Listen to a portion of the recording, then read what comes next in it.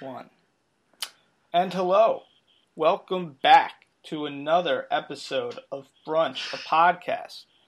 Today, we got a very impressive guest. But first, just to explain once again what we do here at Brunch, a podcast, we're talking to young doers, young grinders, hustlers, people who are doing amazing things, impacting this world at a very young age. And today, I'm thrilled to have with us a man named Alex Law. He is 24 years old, and he is running for Congress, U.S. Congress here in New Jersey. And as I said, he's 24 years old, and if he wins, he would be the youngest congressman in the U.S. And he's a very impressive guy. I can't wait to talk with him. Alex, thanks so much for being here with us. Very happy to be on the podcast and excited to answer whatever questions that you have. Great. So one of the first things I really want to jump in with here is it's tough to not recognize a potential shift in politics nowadays. And, it seems like the traditional politician kind of has changed. You have a lot of those necessary qualities of a successful politician. You got great charisma, you're a strong communicator, you got a good look. And it seems like all the stuff we've seen on TV now with the non-traditional players of Bernie Sanders, Donald Trump, Ben Carson, these guys aren't cut from the same cloth. So are you recognizing a shift in politics, or are you just recognizing a shift in how the public responds to politics? Well, I think what we're seeing is a real shift in terms of people's awareness of how much big money, big corporations have been buying our democracy. And that really started with the Citizens United case in 2007. And we've seen a period of historic levels of failure by Congress, failure by the government to enact legislation that will help all of us. And I think the public is starting to recognize that a lot of that comes from these sort of untraceable dark dollars that have been flooding into the political world. So I think we're seeing a shift in people recognizing that the candidate that might have the most television ads, that doesn't necessarily mean that candidate's the best candidate. And we're seeing people embrace grassroots politics, engaging folks one-on-one at their door, and that sort of thing really resonate very well. And I think we're also seeing a push towards progressive values. I mean, you've seen with the success of the Bernie Sanders campaign, people really seeing the value in things like campaign finance reform and sustainable energy and student loans and raising the minimum wage and things like that. So I think you're seeing two of these shifts kind of happening right now. Right. So a couple things. One, you're the first candidate in New Jersey to formally basically back Bernie Sanders. What is it you love so much about him? Yeah, so I'm first and still only person running for federal office that has endorsed Bernie Sanders in New Jersey. And I endorsed him way back when he first announced this campaign, when people thought he had no shot. But I really believed in his message, the fact that he walks the walk.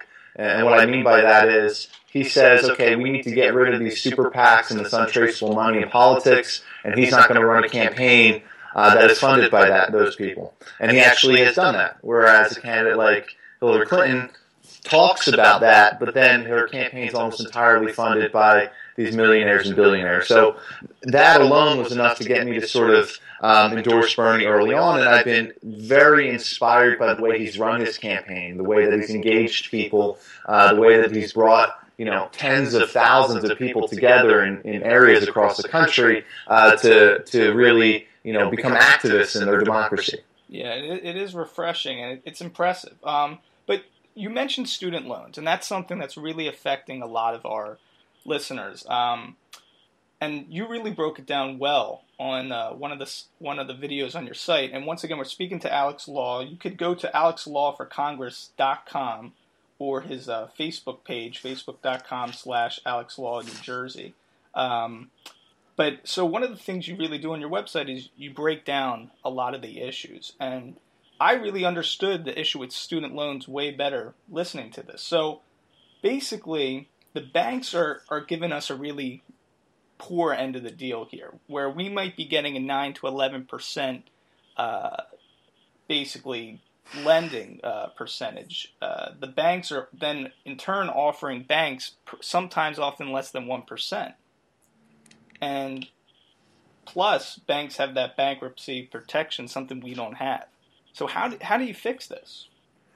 Well, so let me just clarify a little bit. So I'm speaking directly about the federal government and how they lend money. So right now, when the federal government lends money to banks, banks get interest rates of sub 1%. So we're turning our banks into charities. And then when the federal government lends to students, they're giving out rates anywhere from 6 all the way up to 12%, but like you indicated, often 9, 10, 11, 12 in that upper part of it. And so essentially what we're doing is we're turning our students, our future, into profit centers. And to me, that's totally not okay. I mean, if you took the piece of the federal government that gives out student loans, it would have been one of the most profitable companies in the entire world. And I don't think that the government should be profiting in the tunes of tens of billions of dollars from lending money to all of us as we try to educate ourselves and make the United States a more competitive country in the global economy. So how do we fix this? Well, a couple of things. We can look at making community colleges free across the country, which would really tremendously offset the cost of college, at the very least taking 2 years out of that for many people. But I think overnight, if we just change the legislation that guides how the federal government lends money, we can make sure that students aren't getting money at more than like a 2 or 3 multiple of what they lend out to banks. So that really keeps that interest rate in a fair place. Okay, so that would really work very well. Now, I want to talk some more about some issues, but I want to start from the beginning, and I want to backtrack a little bit here. So, you're in high school. Are you someone who knows you're going into politics in the future? Is this your career? Were you running for class president? Were you doing SGA? What was high school like in that sense? Well, I didn't do any of that stuff. Didn't really run for anything in high school. I would say I was a leader in my class. I did get, funny enough, the most likely to be president in the yearbook. Not that that means anything. But I was tremendously interested in politics. And at the time, I didn't really know whether or not my future was going to be in politics or whether it was going to be in banking, because at the time I didn't really know very much about banking and sort of the lack of morality that exists there. So I decided to go to business school after high school. I went up to NYU Stern. I studied finance and information systems, and I think that was a very good decision for me to sort of get that business background, that business understanding of how the world works. But what I found there was a shocking disregard for doing the right thing in terms of how people were educated about the banking sector. The movie recently came out, The Big Short, and I described to my friends that sort of that's something that I learned all about in college. The only difference was it was told from the perspective of the bankers and saying how, aren't the American public just whiners, that they're so upset that, we crashed the economy. They need to bail us out so we can go back to making all the money. And it was very upsetting to me and fundamentally altered, how I thought my career, my life would go. And I determined that I would not go into banking, despite the fact that I got some very good job offers from Wall Street, and decided to go do strategy consulting for IBM, which was a great experience. Every Monday morning I got on a plane, flew to some Fortune 500 company somewhere in the country, helped them solve problems, and then flew back at the end of the week. And I did that for a few years and learned a tremendous amount about corporate America, which I think is a background that has served me well in this congressional race. So let's dig a little deeper there. So when you're at NYU, is it really that the morals are that poor that you're really recognizing that it's like us versus them, and these are like the tricks to the trade, and we need to get back to this place where we're taking advantage? Is that very apparent? Yeah, it is. I mean, so it's not NYU. I think NYU is an excellent university. I think they hire world-class professors, and one of my professors, Professor Joe Foudy, you can go look him up, leading liberal mind in terms of finance and progressive ideas and Wall Street. But there were classes, for example, I went into a private equity class where the professor walked in and said, I'm Professor so-and-so. If there are any Democrats here, you can just feel free to leave now. And everyone laughs, and that's really very unfortunate. But he's serious.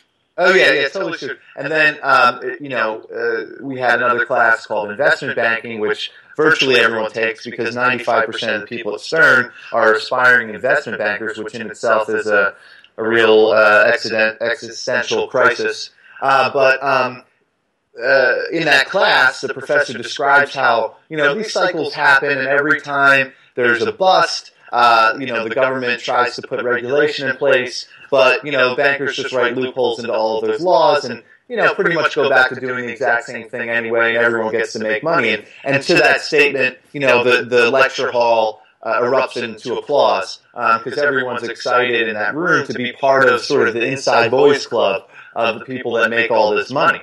Meanwhile, me and probably a few other people are sitting there in horror, sort of thinking, how did I walk into the Twilight Zone? So very, very interesting experience, but something I learned a lot from. So basically, would you say that the reason why so many of our really strong candidates who are young and coming out of college, these bright these bright young men and women, the reason they're going into banking is it just purely money? Yeah, I mean, it pays the best. Think of it. You're 21, 22 years old, you get a job offer for $175,000 a year.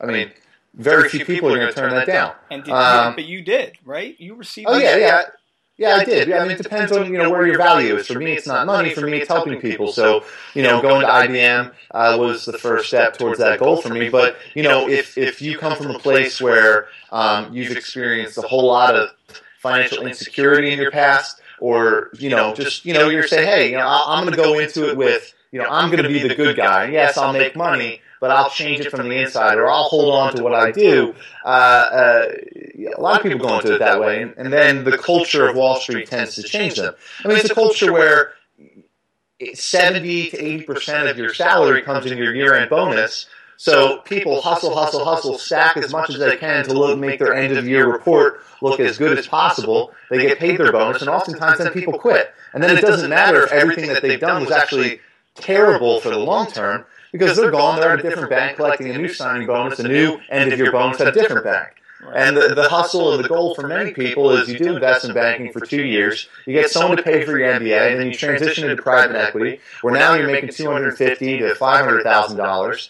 And very few of these people are creating value in our economy. Think of any other field where people are making $500,000 when you're an entry-level person. It doesn't exist. The point is, what I'm trying to make is, it's very difficult for people who have an opportunity to enter this field of extreme luxury, of being instantly opened the gate to being part of the 0.1%, for people to say no. Right, it makes sense. I mean, it's tough, and it's almost like an athlete who comes into the pros, has that really great 1 year or 2 years, and then they sign that huge contract, and then it's almost like that's it's their retirement gig. Yeah, I mean, oftentimes you'll see people. You work hard, you work 90 to 110 hours a week, and often eventually hate yourself. But you'll see people retire at 32. They haven't started a company and sold it for millions, but they still have millions in the bank from hustling on Wall Street for a decade. There are personal benefits to it, but systemically, and that's how I tend to try to think about things, the culture of Wall Street is bad for the United States. The way that Wall Street can use their enormous amounts of money to buy influence in our government is terrible. I mean, look, just this week, I think Goldman was fined $5.1 billion for some transgressions that they had. And think of any other industry where a $5.1 billion fine wouldn't cripple a company. Right. And for them, they just shrugged it off. So it's crazy. It is crazy. Well, let me give you a stat here, a couple stats, because this could really speak to what a lot of the problems are, with especially millennials who are entering the workforce. So Inc. magazine recently said that a mere 31% of millennials said that starting a business was very important, or one of the most important things in life, whereas more than half, however, had a different ambition, which was just a stable job.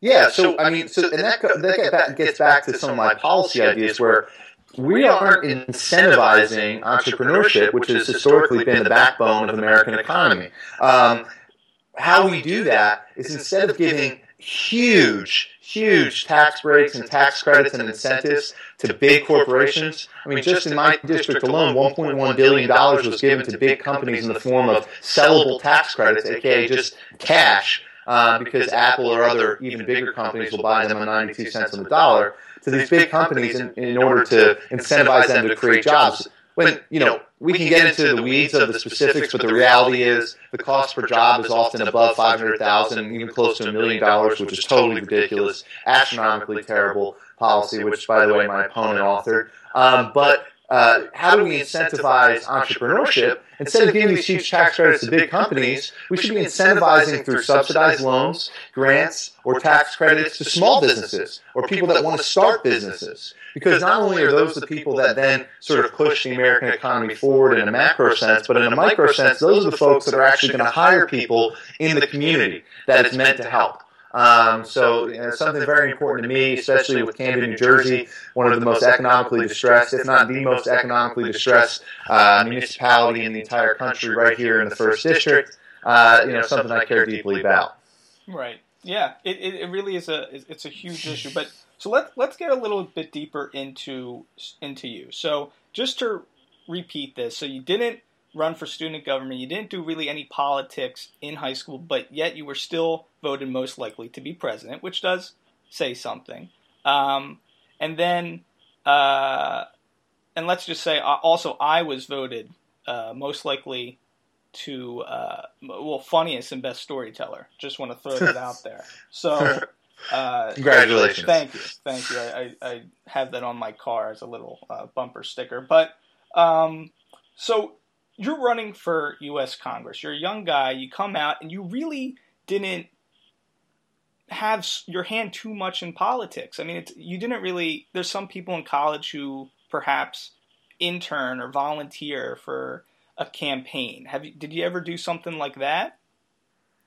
Briefly. I mean, I helped out a bit on John Adler's 2008 campaign when I was in high school. But the reality is politics has been in my family for generations. I mean, two of my great-grandparents chartered the Democratic Party in Collingswood. My grandfather was on the school board for 30 years and then the mayor of Collingswood, and I wear his Democratic pin every day. And my dad was on the school board in Voorhees. So public service is always something I've been around. It's something I've thought of. It's something I've valued. But part of my message, too, is like, you don't need to be a poli-sci student. In fact, being a poli-sci student probably doesn't position you very well for politics anyway. You could be anyone. As long as you're interested about helping people in your community, and you can give yourself the commitment that you're going to put the time in to do it, anyone can get into politics. And when I talked, you learned on the go. I mean, that's one of the greatest. That's one of the greatest things about your story, is that you just did it. You know, you were talking with a lot of friends who were upset about the climate of what was happening around you, and you basically just said, "I'm going to be a doer," and you went out and you learned on the go, and that's incredible. So right now, someone who is a little bit younger even than you are, who may have the same aspirations, what would you tell them to do if they really have zero background and they just want to get started? Well, so this idea of, anyone can be involved, it comes from this, one of the most important quotes to me, something Teddy Roosevelt once said, which is, when we rule ourselves, we have the responsibility of sovereigns, not of subjects. And what that really speaks to is the idea that in a representative democracy, we can't afford to sit back and do nothing. When we want something to happen, when we care about issues or policy or helping people, we need to step forward, we can't just wait for other people to do it for us. But if I was going to give a piece of advice to someone younger who has an interest in politics, I would say a couple of things. I would say, one, this isn't like, hey, there's an election in 6 months, I think I can do this, let's go. While I wish it was that easy, and if I win, I'm going to put together sort of like a manual, because one doesn't really exist, for how you do all this stuff, to shorten the time as much as possible for people. But I would say, you typically want to plan at least a year, if not 2 years in advance, like we did.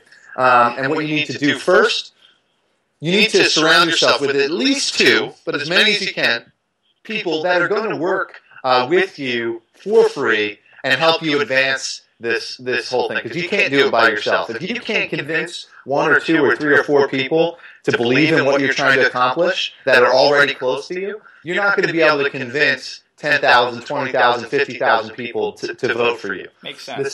The second thing I would say is test your message out. Create a website, put together your policy, and you should have policy whether you're running for town council, whether you're running for school board, whether you're running for Congress, whatever it is that you want to run for. Think about your message, because you can't go talk to people about why they should vote or support or give you money if you don't really know what you stand for yourself. So flesh that out, put it together, put together a website, put together some literature, and then go test it, knock on doors. If you have legs and you're willing to do it, you can talk to as many people as you want about your campaign. Yeah. No one can stop you. A big portion of what you're doing. So just to clarify real quick. So you were working at IBM as a strategy consultant, and you left your job last June to do this full time. Yes. To be campaigning full time, and the upcoming election is in June 7th, right? Correct. Coming up. So one of the questions I guess challengers would have to you is, number one, experience. How big of a weakness is that? How would you respond to that? Let's say it isn't a weakness at all. So our district has something unique about it, negatively unique, but unique nonetheless. We're the only district in the entire country that hasn't had a single bill written by a representative of this district that's become a law since 1991, since all of us were alive. So for all the experience that Rob Andrews or for all the experience that Mr. Norcross have, they've done virtually nothing. And what I would say is the excitement. To interrupt you real quick. So what would be a very respectable thing that we could expect? Like, what kind of bill would be passed at that congressional level? Just because I'm not aware of that. What would be something? Well, think of any law that we have at the federal level. Someone sponsors it, someone writes it, someone puts it into law. I mean, it could be as big as the Affordable Care Act. It could be as small as determining how the government gives out money to fire departments across the country. Okay. It could be legalizing marijuana. It could be changing how the federal government deals with LGBTQ rights. It could be raising the federal minimum wage. So there's not a lot of activity in this district in terms of really trying to do anything. Well, not that there's not a lot, there's zero activity in this district since all of us have been alive. That isn't to say that they haven't written bills, but it means that none of them have actually passed into law, which means they haven't actually done anything. And to put it in perspective, you have some legislators that'll pass 10, 15 laws a year, some that'll pass one or two a term every 2 years, but there are no other areas in the entire country where the representative passes nothing for 20 years. And that's the situation, more than 20 years at this point, that's the situation that we have. And in terms of experience, all I can say is I know the issues better than my opponent. I have better solutions than my opponent. And quite honestly, when we win, the excitement that will come with me being the youngest congressman since 1974 and the first elected person to federal office part of the millennial generation, I think I will be able to find partners in Washington that will be excited to work with me, and we'll be able to get some stuff done. So talk about the hours that nobody sees, where when you are learning these issues, how does that go down? Like, for instance, somebody who wants to do well, on a bio exam, they go into the room and they open up a textbook and they start learning about biology. They go over the class notes. How do you even become more proficient in the laws and legal matters and all this politics kind of stuff to know more than the current man in that position right now? What do those hours look like? How does that happen? Well, see, I mean, everyone has a different path to it. I think that for me, at least, going to an excellent public high school like Eastern High School was a great foundation, a great start. Having amazing parents that always pushed me to learn and always talked with me about sort of current events and policy and things that were going on certainly was part of that, foundation for me. Reading everything that you can, whether it's news or fiction or nonfiction, really broadens your sort of understanding for storytelling, your knowledge of historical issues and policy. And I read probably more than anyone I know. I tend to read probably at least a book a week, but sometimes 2 or 3. Traveling. So living in New York was amazing, experiencing people from all over the world, going to a business school to get that side, that perspective, going to school in London for a semester and traveling all over Europe and seeing the ways that other people live, going to Singapore to study a company there, traveling all over the world. Not that everyone has that opportunity, but for me, that was an integral part of my education, and I would encourage anyone that could study abroad or travel to do as much of that as they can. So it's really a mixed thing, but I think the thing that is consistent with anyone who has a good understanding of policy or subject is an intense curiosity for learning, and not being closed-minded to say, hey, how I think of it now is the correct way, and no one is going to change my mind about that. I change my mind all the time as I learn more about new solutions and new ideas that are proposed. So I think that's totally crucial. So looking to make this as a career and being 24, and really, throwing yourself into this and devoting yourself, is your goal president? Well, first off, I wouldn't even say that I'm trying to make this a career. I'm trying to win this election and help people right now here in the 1st District. And I'm someone that supports either a constitutional amendment or an act of Congress that puts in place term limits so that we don't have these kinds of career politicians that are in it for 40 and 50 years. I'd like to see the limit on the amount of time you can serve in the House be 5 terms or 10 years, and the limit for the amount of time that you can serve in the Senate to be 2 terms or 12 years. I'd be... Nothing would make me happier than winning this election, getting term limits in place, and then, serving my time in Congress, and then going on and doing something else. Okay.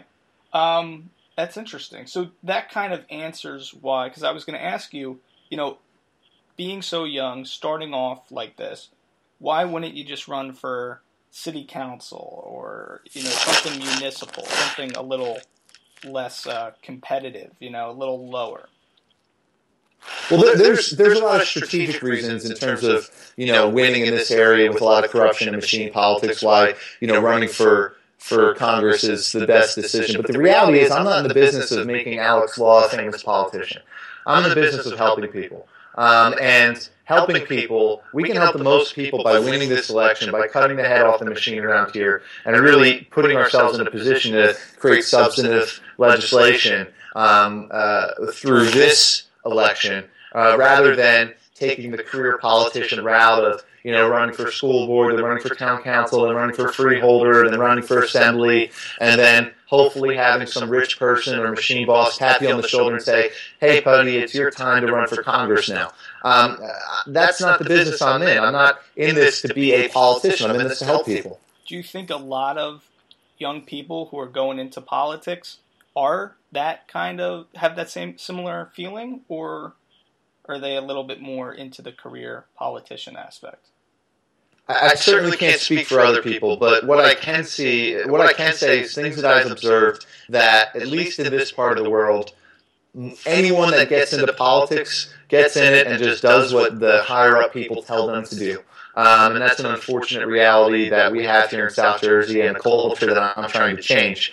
But I can't really speak for people across the country. I do think that Bernie Sanders is doing a great job bringing people into the political spectrum that are, in this to help people and in this to change policy rather than in this to be a career politician or in this to enrich themselves.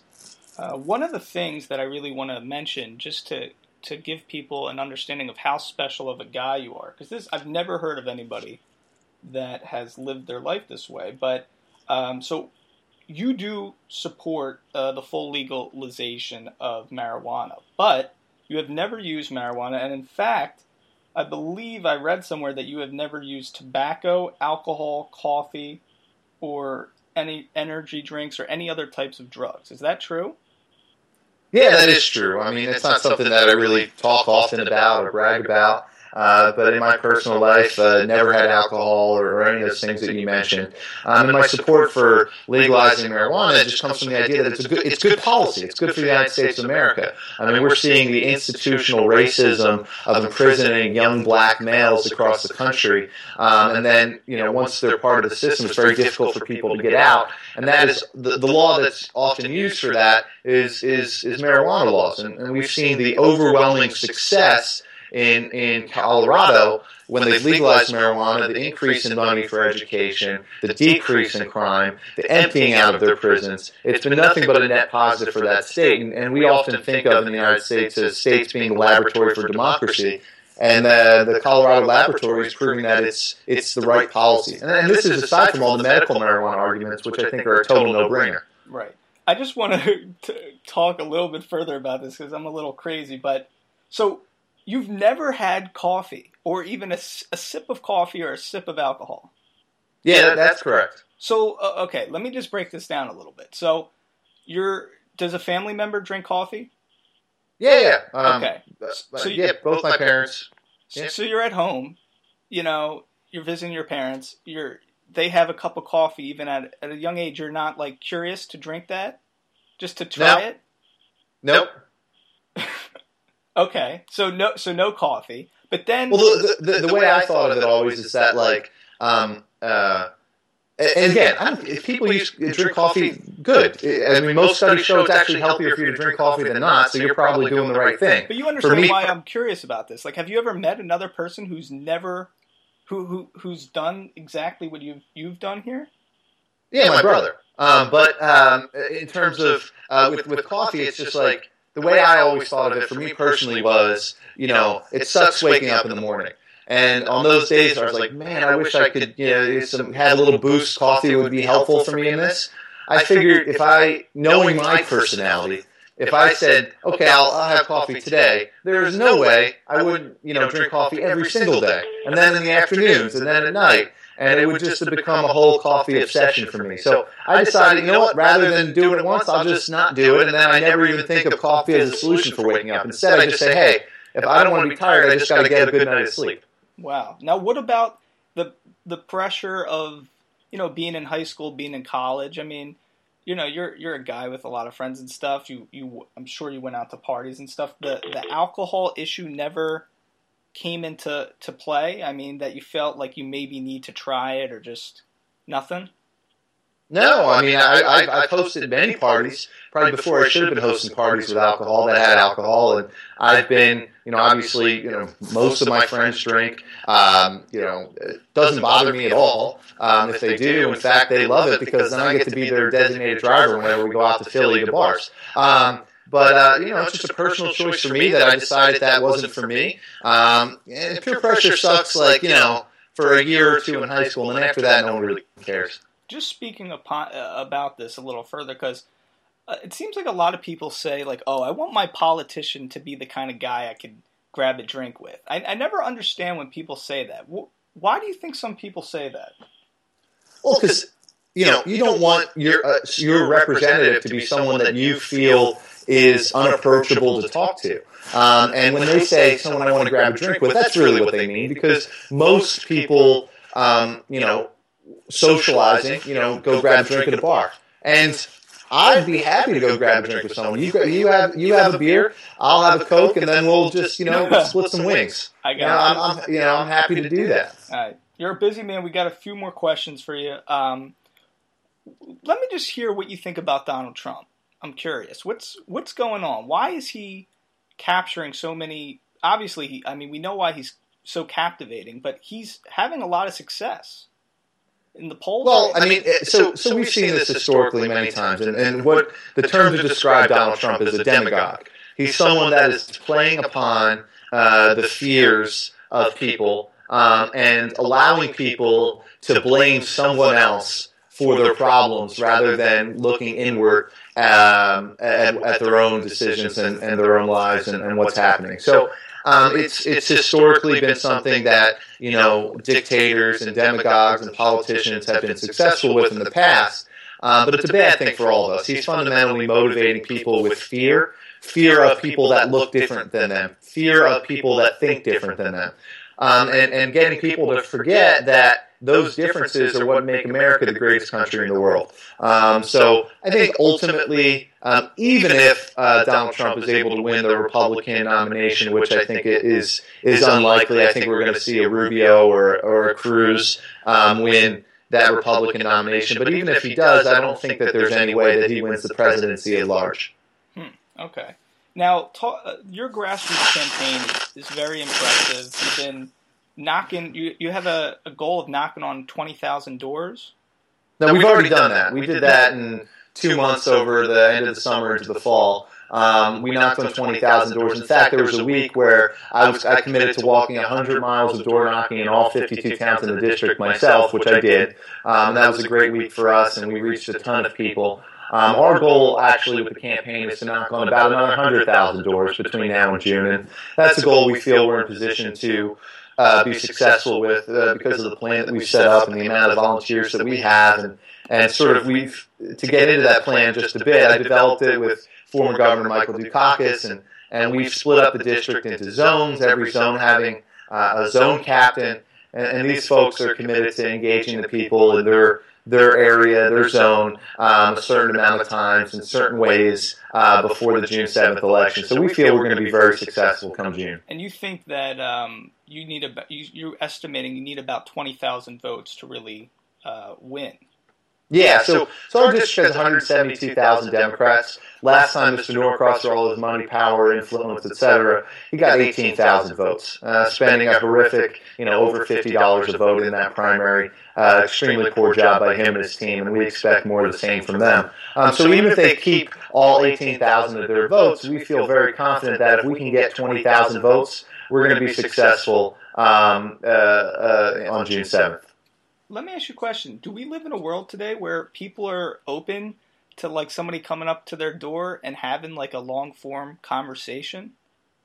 It isn't always a long-form conversation. In fact, a lot of the conversations we had might have been 30 seconds, 45 seconds. People are curious. Obviously, we'll talk to them as long as they want. But what we wanted to instill in people is a sense of excitement so that, they say, we give them all the information. They can go check us out in the privacy of their home when they have time. But we wanted people to have an exciting minute with us so that when they go to the bar, when they go get their nails done, or when they are, chatting with their friends online, and, someone says, hey, what's up this week? How's your week been? Say, hey, it's been pretty good. Kids are good. This Alex Law came to my door. Very exciting stuff. I checked out his website. Here's a link to it. And sort of spreading word of mouth that way. What can we expect from you if you lose, and what can we expect from you if you win?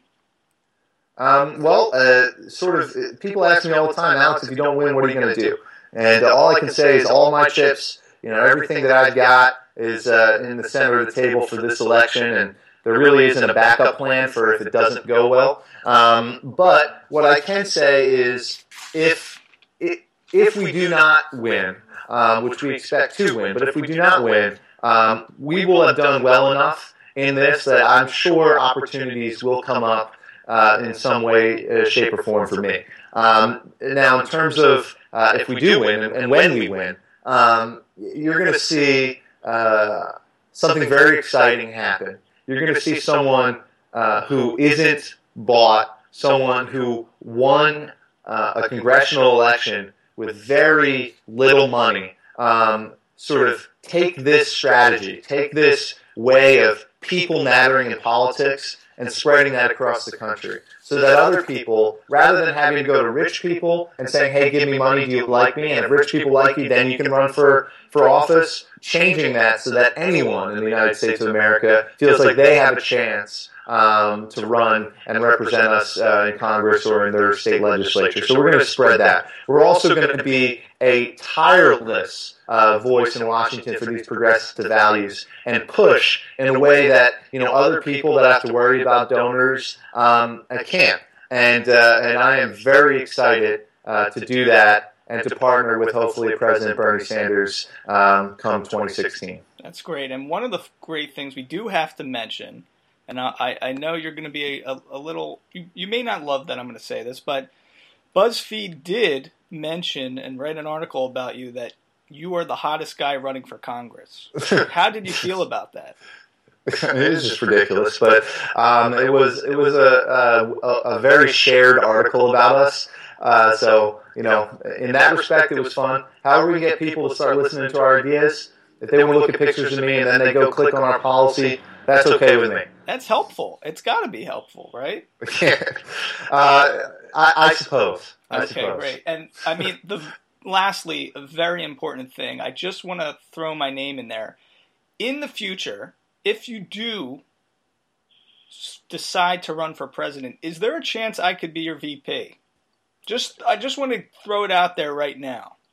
Yeah, you know what? I'll put you on the list, and when that happens, we'll give you a call. How's that sound? That's good. At least I'm in there. Listen, Alex, thanks for spending some time with us. Everybody, Alex Law, you running for U.S. Congress, alexlawforcongress.com, and also facebook.com, Alex Law NJ. Alex, anything else you want to mention?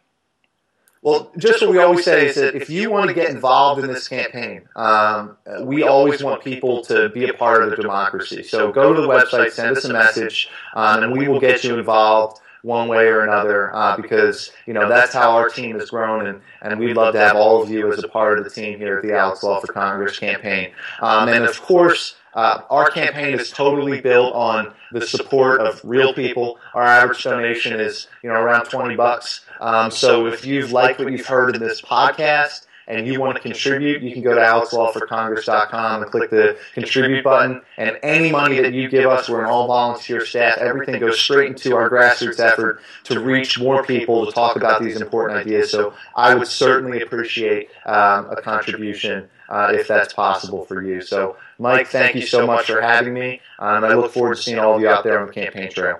Definitely. And if you win, maybe we'll share a cup of coffee on me. Yeah. Okay. Thank you, Alex. And once again, thanks everybody for listening.